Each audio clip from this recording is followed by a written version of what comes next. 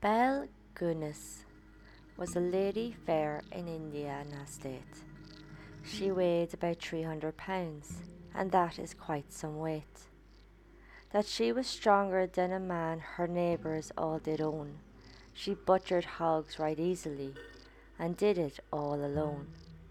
But hogs were just a sideline. She indulged in now and then. Her favourite occupation was a butchering of men. Harold Schatter. This was Belle Gunness, and this is the good, the bad, and the pure evil.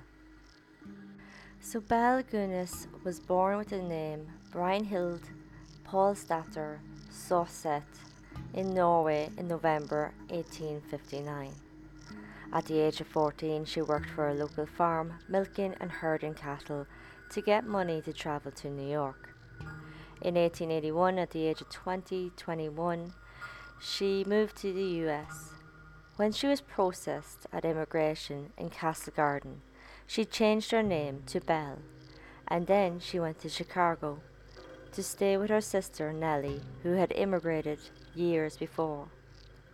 In Chicago, Belle worked as a domestic servant and then in a butcher's cutting up animal bodies. Describing her isn't the most flattering. She was said to be heavy set, physically strong, and manly in appearance. 3 years later, 1884, Belle married Mads Sorensen. The pair had a candy store which one day burned to the ground. And maybe, just by coincidence, the couple's home also burned at a different stage. Both cases had the couple receive insurance payouts.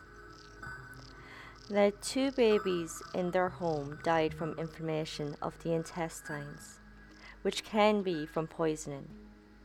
Belle had insurance on both children, and after each death, she collected a large sum of insurance.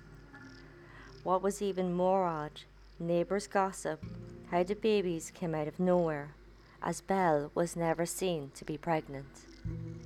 So now it's just Belle and Sorensen again. He had 2 life policies on himself. Unusual, but I'll explain. July 30, 1900. A life policy of Sorensen was going to expire by day's end.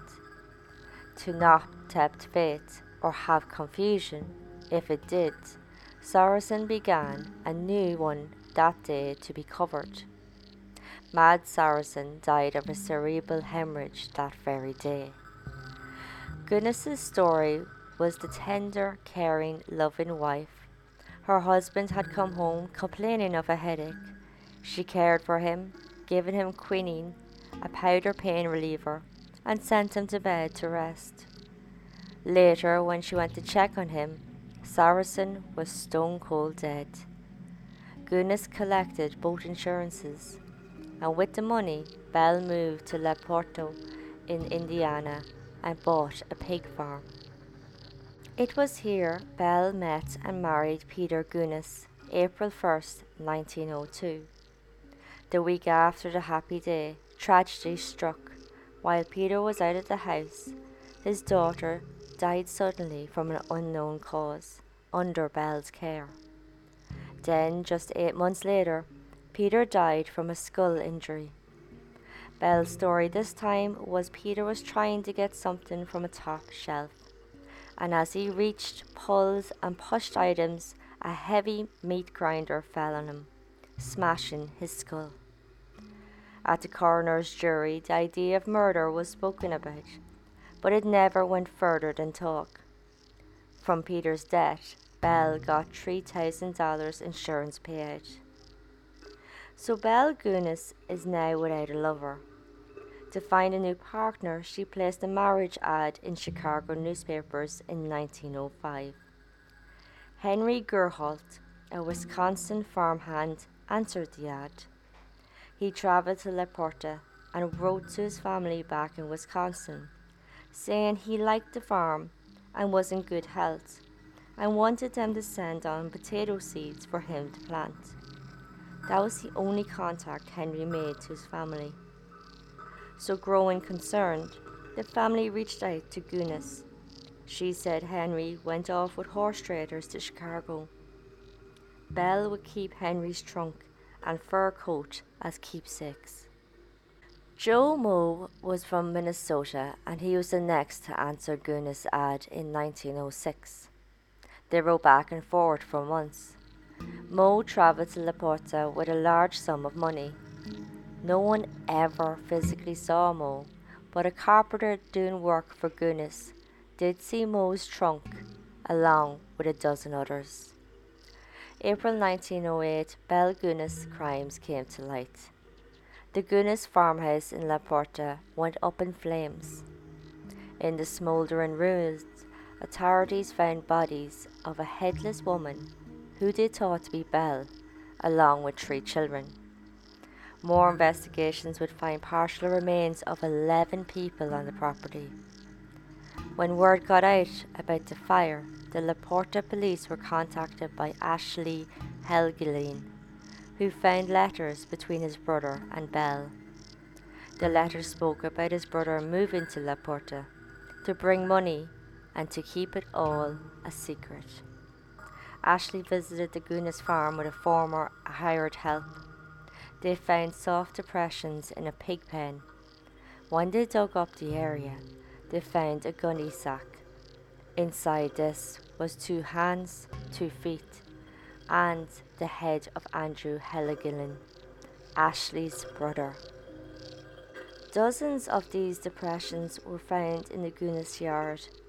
More digs and investigations found multiple burlap sacks with torsos, hands, arms shackled from the shoulder down, and human bones with flesh loosely wrapping it. The butchery on all were the same: decapitated, arms removed at the shoulder, and legs severed at the knees. The skulls that were found showed blunt trauma and gashes. The first day found 5 bodies. The second day found 6 bodies. And after that, the police stopped counting. Most of the remains couldn't be identified. So Ray Lamphere was Belle Gunness' hired help. He was also her on and off lover. November 1908, he was convicted of arson connected to the Gunness farmhouse fire. Ray would later confess Belle's ads looking for marriage was actually looking for men with money. And once they arrived and she got what she was after, she murdered them. Ray said Belle asked him to burn the farm with her children inside. He also said the decapitated torso, thought to be Gunness, wasn't her. The body was a murder victim planted to mislead police. The fire plan came about when a brother of a missing victim contacted Belle, warning of an investigation. This, according to Ray, had Belle plan a fire to fake her death and flee. When Ray was arrested, he was wearing a coat of Joe Moe and the watch of Henry Gerhardt. Belle Gunness was certified dead, but the doctor who did the post-mortem said the headless woman's body was 5 inches smaller than Belle and 50 pounds lighter. Whether Belle died in the fire or escaped is still unknown. 2008 DNA tests were done on the headless corpse to a letter of Belle's, but due to age of the sample, it couldn't be properly tested. After her crimes came out, the farm became a tourist attraction. The crime is also acknowledged in the La Porte County Historical Society Museum with a permanent Belle Gunness exhibition. And that is the story of Belle Gunness. Like and subscribe to my YouTube or check out my podcast and join me next time for the story of Wolfgang Mozart, a prolific and influential composer of the classic period. Despite his short life, his rapid pace of composition resulted in 800 works. Mozart is widely regarded as one of the greatest composers in history of Western music.